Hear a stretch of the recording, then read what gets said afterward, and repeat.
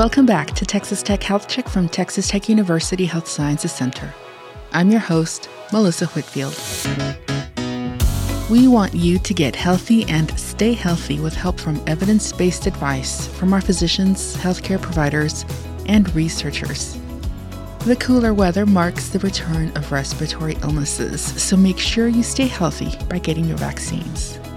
School of Medicine Dean Dr. Stephen Burke and Chair of Family Medicine Dr. Ron Cook are our guests for this episode. They explain why it's important to get your boosters or vaccines, when we should schedule an appointment with our primary care provider if you're not feeling well, and what other illnesses or injuries to look out for this time of year.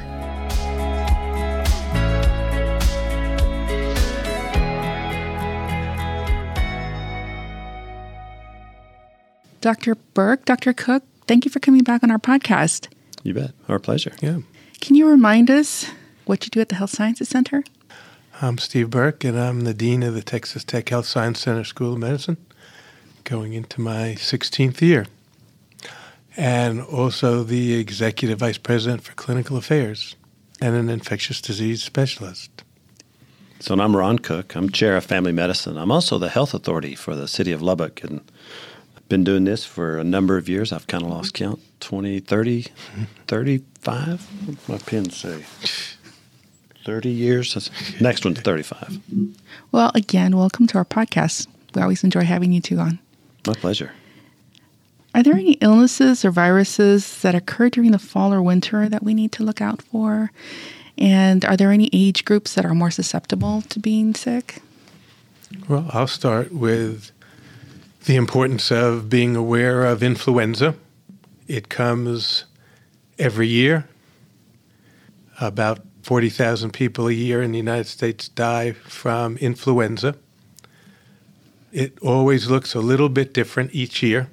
The actual strains, whether it's influenza A or influenza B, the strains mutate, and so they're a little bit different. We need a new vaccine every year. And I think we've all agreed in recent years that everyone needs to be protected from influenza from 6 months of age on. But the individuals we're really worried about are those who would die if they got influenza, and those are individuals with underlying diseases like chronic obstructive lung disease, heart disease, immunological deficiencies, but probably most important of all, just the elderly. Even the healthy elderly can get very sick from influenza. So that's probably the most important thing on our minds right now. This is influenza season. This is time to get the influenza vaccine. There's a special vaccine for those 65 years of age and over that's a little bit stronger than vaccines in the past. So that's one of the most important messages, that influenza will be affecting our community, and there's a way to prevent getting sick. So true. It is also present that Texas already has a significant number of influenza cases here. We've also seen it in Lubbock, and primarily influenza A, just a tiny bit of influenza B. But it is present, and Texas is orange compared to the green or light yellow colors. If you go to the CDC website, Texas is orange, where Georgia is burnt orange. It's darker. And so there's a few places toward the east that's a little darker than us, but we've already been hit pretty hard. I was talking to another infectious disease specialist this morning, and he said we've had a few cases already hospitalized related to influenza and pneumonia associated as a result of getting influenza. So go get your flu shot. There's always been lots of debate about what's the best time to get an influenza vaccine. I think most people agree now that there are times that are too early. July and August is probably too early to get the vaccine because the antibody response may start weakening in February or March. So most of the experts agree that the time is now. It's October, November is the best time to get vaccinated against influenza. Some people say, well, what's different this year? And I think it's because we've taken off our masks. We're probably much closer to each other than what we have been the last 2 years for the most part. And people are returning back to work and maybe tired of fighting with COVID, tired of fighting with your mask, and we're just not probably taking quite the same precautions as we did prior to the last 2 years with fighting with COVID, which as you look back historically, we had relatively very few cases of influenza in the last 2 years. And now it's already hit Texas hard and a few other places, so just a case in point. Well, another thing about Texas is that we have a lot of uninsured people. So I guess my question is, at what point should they go to the emergency room or call a doctor if it's influenza or COVID or maybe allergies? That's a great question, and there's no real hard and fast answer. I think clearly everyone would say if you're not that sick, if you have fever and muscle aches, sore throat, runny nose, there's no reason to go to the emergency room. And in fact, it's not a great idea to go to the emergency room and potentially infect other people. There are some very specific symptoms that would make one either call their physician or go to the emergency room. Shortness of breath would be a great example. If you feel like you have a respiratory infection and you're having trouble breathing, then you need your primary care doctor or an ER doctor. And then if you have really severe pain when you take a deep breath, what we call pleuritic chest pain, that's not anything you'd want to fool around with either.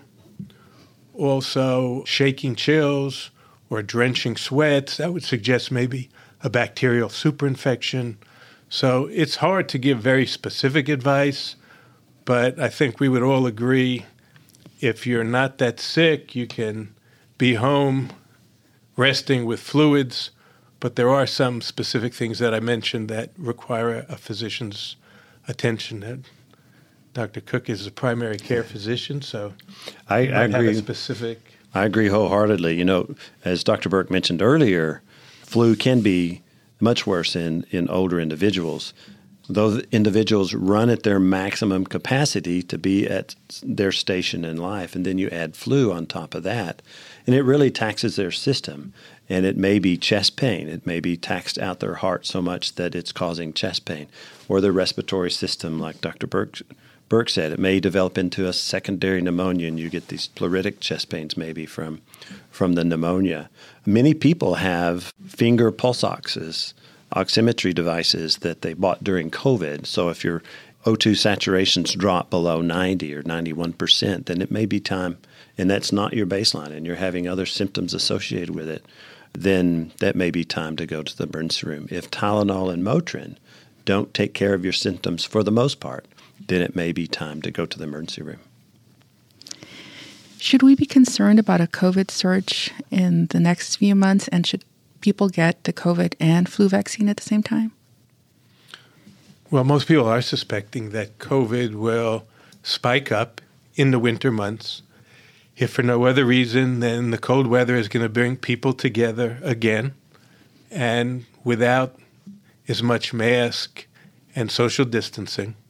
So I think most infectious disease specialists expect that there will be an increasing number of COVID cases, not a decrease in COVID. So yes, we would expect that. And again, the COVID vaccine is critical, just like the influenza vaccine is critical. I'd say for the most part, it'd be interesting to see what Dr. Cook says, but for the most part, the recommendation is if you're going to get vaccinated, and if you have the opportunity to get vaccinated with both, you might as well do it. Whether that would increase your symptoms of soreness in your arm is possible, but for the most part, I think a good recommendation is that lots and lots of people have gotten both vaccines at the same time, and it's a good recommendation to get both vaccines at the same time. I guess an exception would be if you're someone who's had a lot of arm pain or a lot of fever associated with either one of the vaccines, then maybe you can separate them out. What would you say? Yeah, true. Absolutely true. I think if you're given the opportunity and you're otherwise fairly healthy, I would go ahead and get it. Even when children show up to our clinic, and have mild upper respiratory stuff and mild symptoms, even if they're feeling a little bit puny. Many times we don't want to miss the opportunity to go ahead and vaccinate those children or adults. So sure, your immune system is very, very intelligent, and it sees all kinds of immunogenic factors throughout the day. You just walk outside in Lubbock and all those things in New Mexico come over and hit us in the face when the wind blows. And so our immune system is quite intelligent and can handle 2 shots at the same time for the most part. So, well, you keep mentioning that people are going to be closer together during this cold weather. And we haven't heard much about monkeypox, but should we be concerned about that? Is that another thing that would increase because of our proximity? That would be somewhat of a concern. Monkeypox, of course, is a relative of smallpox, and it's worthwhile to remember that we eradicated smallpox with vaccination, but monkeypox is not eradicated. Fortunately, it's a much more mild disease than smallpox ever was, although the rash looks somewhat similar. I think what the message to people is that getting monkeypox is different, say, than COVID.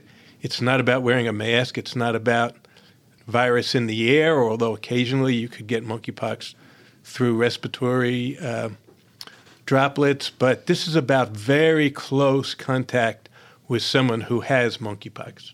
So if you want to know who's going to get monkeypox, it's someone who is really very close to someone who already has monkeypox. And that's why, even though it's not a sexually transmitted disease, it seems like one because sexual partners transmit the disease, obviously, pretty easily from one to the other. In fact, it's important to note that this isn't a disease of the gay population, even though it may seem that way from the epidemiology.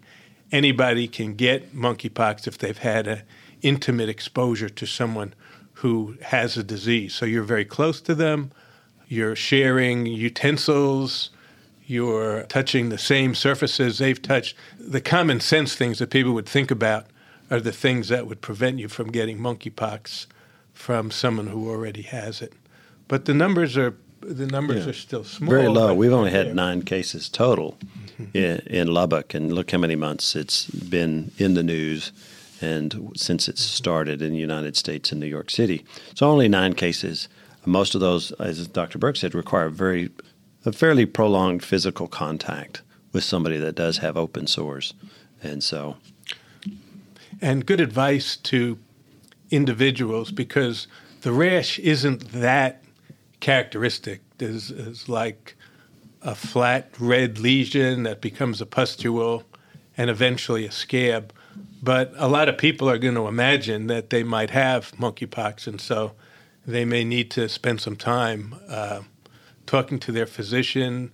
But I think one thing that's very helpful is with monkeypox, you don't just wind up with a rash. You usually have had fever, systemic symptoms, aches and pains for quite a while, 5 days, 10 days, before the rash actually comes about. Now, another illness that we haven't heard about in a long time is polio, and some cities have detected polio in their wastewater. Is that something that we should be concerned about as well? It's an issue that's a little bit confusing to people. The fact that you can find, or that we found polio in wastewater in New York City, in the UK, and a few other places, it can be one individual with polio that produces a lot of virus in the wastewater. But still, yes, it's a concern. And the most important lesson is that everyone needs to be vaccinated against polio. If everyone is vaccinated against polio, then we won't find these cases of poliovirus in the wastewater. So in the past, we've had almost complete vaccination of school children against polio, and now we're losing some of that. In some places in New York, instead of 90% vaccination, it's 60% vaccination. So that's going to be the big issue. Are we going to have less polio vaccine because people have sort of turned against the idea of vaccines, or they're not thinking about overall vaccination anymore, or they don't trust the CDC's recommendations. That will be the issue. But children will need the 4 polio vaccines. We don't do the oral polio very much. The live polio vaccine, we use a killed polio vaccine. And that will be the key to make sure we're not going to give up on our excellent experience with polio vaccination in the past. You probably remember getting your polio vaccine on a sugar cube and the little oral, but we've not used the oral vaccine, which is the attenuated live vaccine, since 2000s, early 2000. And so it's all injected, which is a non-live virus anymore. So you really can't get polio from that one. This individual that showed up in New York was somebody that came from Europe somewhere that received the oral polio virus vaccine and was shedding the virus and gave it to somebody who wasn't vaccinated against polio. And then they started sharing. It's kind of a GI symptomatic bug that eventually may affect the neurologic system, but it's shed out in the gut. And so, of course, it's in the wastewater, and that's where they picked it up. So the goal here is to make sure you get you're up to date on all your vaccines. And like Dr. Burke said, our kiddos actually get 4 doses, 2, 4, and 6 months, and then again at 6 to 8 years. So we shouldn't see it here. It's always a possibility when pockets of people don't get vaccinated. Well, aside from viruses or respiratory illnesses, what are other fall or winter illnesses or maybe even injuries, such as frostbite or dry skin, fungus? Dry skin is always an issue in the winter. You know, we typically heat our homes, most of the homes out here, gas is cheaper than electricity. So that tends to dry out. Heat does dry out the air more, and so we continue to bathe as often as we did prior, like we did in the summer, but it does dry out our skin more. So dry heat in your homes causes dry skin, which makes you more itchy and may cause more problems. Frostbite is also a potential issue. We don't get super cold out here, but we do get hypothermia out here if you're exposed. And so the weathermen are really good. Weathermen and women are really good at making us aware of when, the wind chill and making sure we don't get frostbite. The number one thing we should make sure that's not related to infectious disease is right now, because we've had a little cold snap, it was a little cool this morning, many people turned on their heaters, make sure your carbon monoxide detector has a brand new battery in it, and making sure that you're not exposing yourself to carbon monoxide, which is a odorless gas that can kill you. So if you wake up in the morning and you have significant headaches or nausea, you better make sure that your heater is under good control. It could be just as little as on the furnace that the flue, that the vent on top of the furnace has been knocked off in the heater closet, and it's not, that carbon monoxide is not going out. So just make sure if you're waking up with a headache or nausea, making sure that you're not part of or not being poisoned by carbon monoxide, which is easily fixed. Just get outside in some fresh air and it easily goes away, but certainly it can kill. And it usually happens every year, so just be careful. And I would add, in the winter, falls in the elderly. Falls can be devastating in the elderly. You break a hip and your whole lifestyle can be changed very quickly.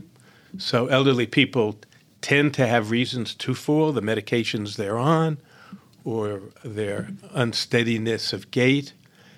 And so we have to worry under snowy or icy conditions when we decide here whether a clinic should be open or closed.